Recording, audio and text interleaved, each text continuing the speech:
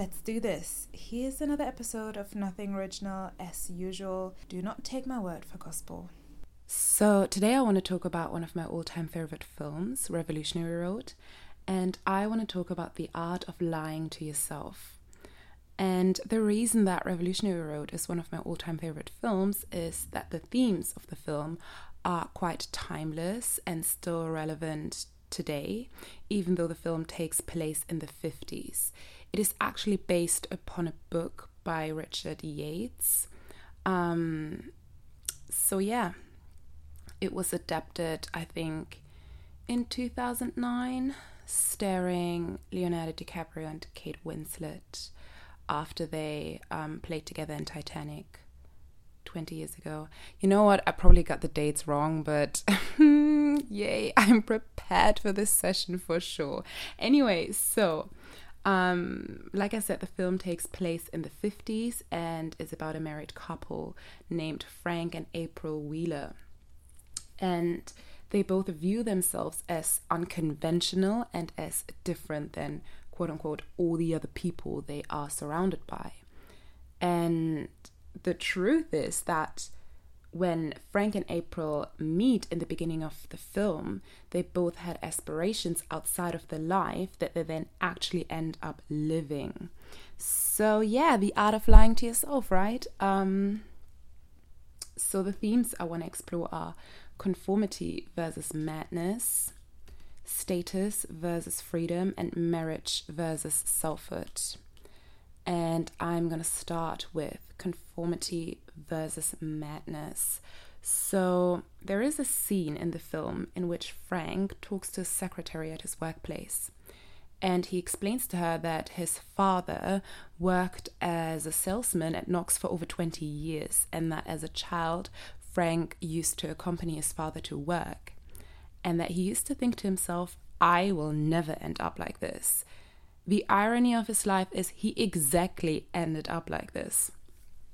And the film proceeds to explore the themes of conformity versus madness by showcasing that while Frank always plays with the thought of leaving Knox, he actually never takes the leap to do so. And the reason being is that he's so comfortable in his bubble. He's comfortable in his own mediocrity. And there is a quote by Richard Yates from the book, Revolutionary Road, which states, it's a disease. Nobody thinks or feels or cares anymore. Nobody gets excited or believes in anything except their own comfortable little goddamn mediocrity. And what was especially interesting to me throughout watching the film is how Frank constantly complains about his reality, and he actively convinces himself that he indeed wants to leave Knox, that he wants to lead a different life. Because Frank actually doesn't want to believe that he's mediocre. Mediocre? Mediocre. Well, pronouncing difficult words in English is still not my strong suit. Here we go. Frank doesn't want to believe that he is ordinary. And crossing from mediocrity to extraordinary would require for him to leave conformity and descend into madness. So why madness? And here we go. It is madness in the eyes of society. So neighbors and work colleagues of the Wheelers judge their plans harshly. So when Frank walks up to them and explains to them that he actually wants to leave his job and they have different plans and they want to move to Paris and yada yada, they give their input without being asked. And the input that they give deters Frank from actually wanting to follow through with all of these plans, because he wants to be part of the group. He doesn't want to be viewed as a non-conformist. And there is a character in the film called John who is a non-conformist, or this is actually what it is all about. He's viewed as a non-conformist by society. The question is he actually one or is he not? He is viewed as a nonconformist by society. He's viewed as insane, and he's ostracized from all social circles. And this is a warning sign for Frank, showcasing the consequences of going against the grain. You're either part of the group, you're either part of the common consensus, or you're not. And another quote of the book is, "If you don't try at anything, you can't fail. It takes backbone to lead the life you want." This quote leads up to the themes of status versus freedom. So Frank conforms because he cares more about how he is viewed by others. He exchanges his freedom to gain status. He is more interested in keeping up with the Joneses. April, on the other side, she doesn't care what people think about her. She values her intellectual freedom, and she is not willing to give up her own convictions, and she's more focused on dreaming up new ideas and possibilities.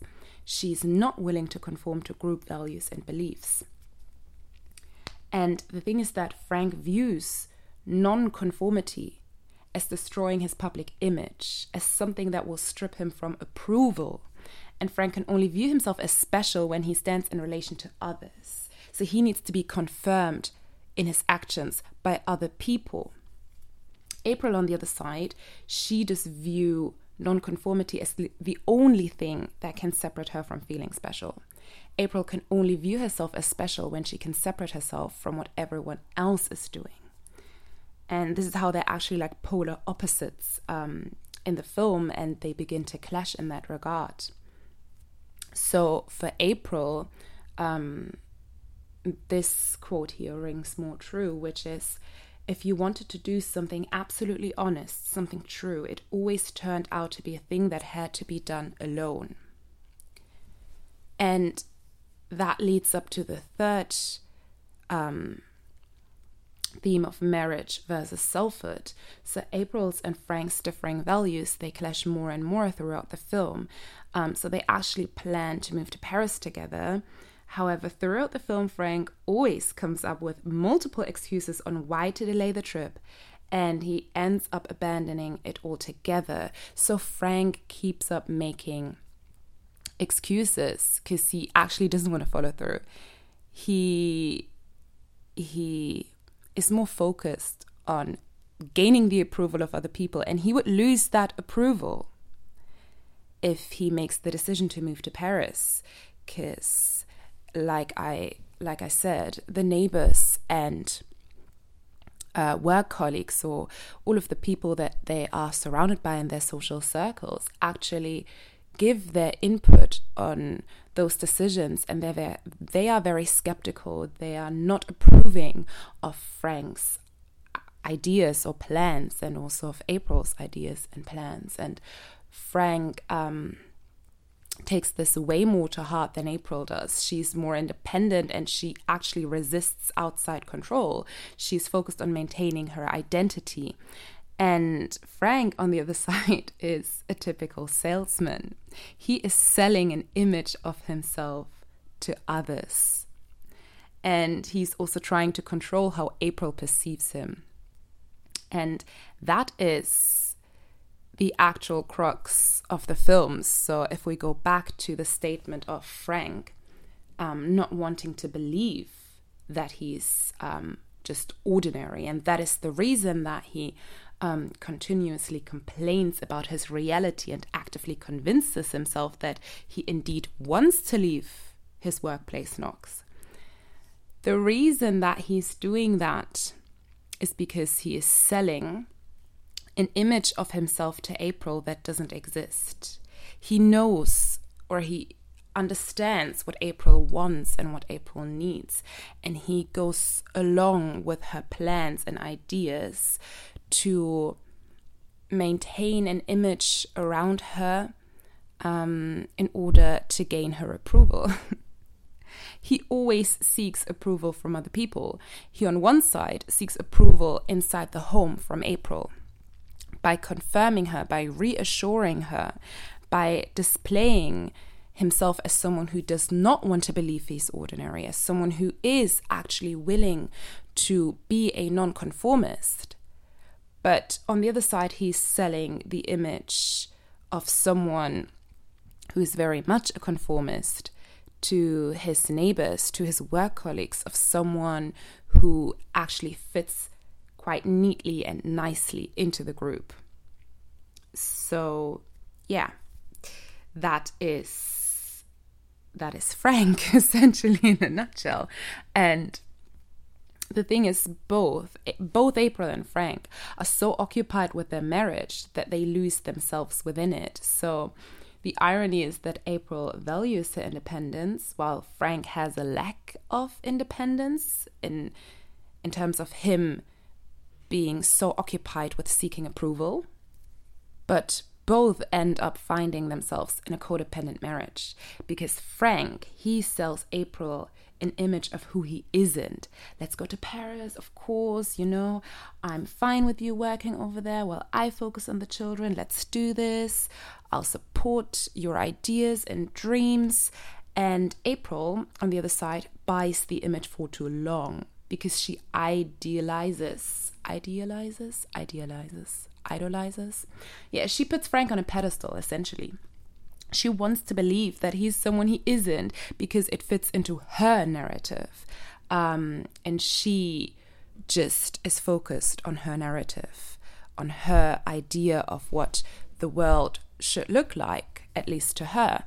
And she wants that Frank fits into that narrative of hers. She doesn't want to see the signs of him actually not being the person that she wants to see.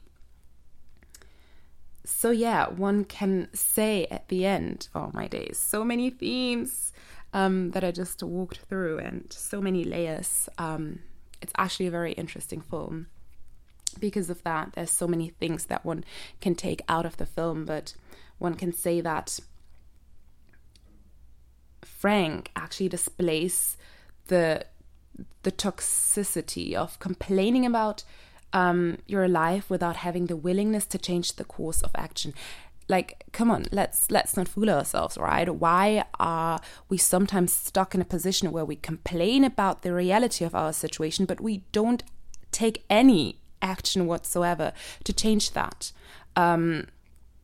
That's not actually helpful, especially if we have the resources to change our situation and just keep up coming with excuses as to why we can't act upon our desires.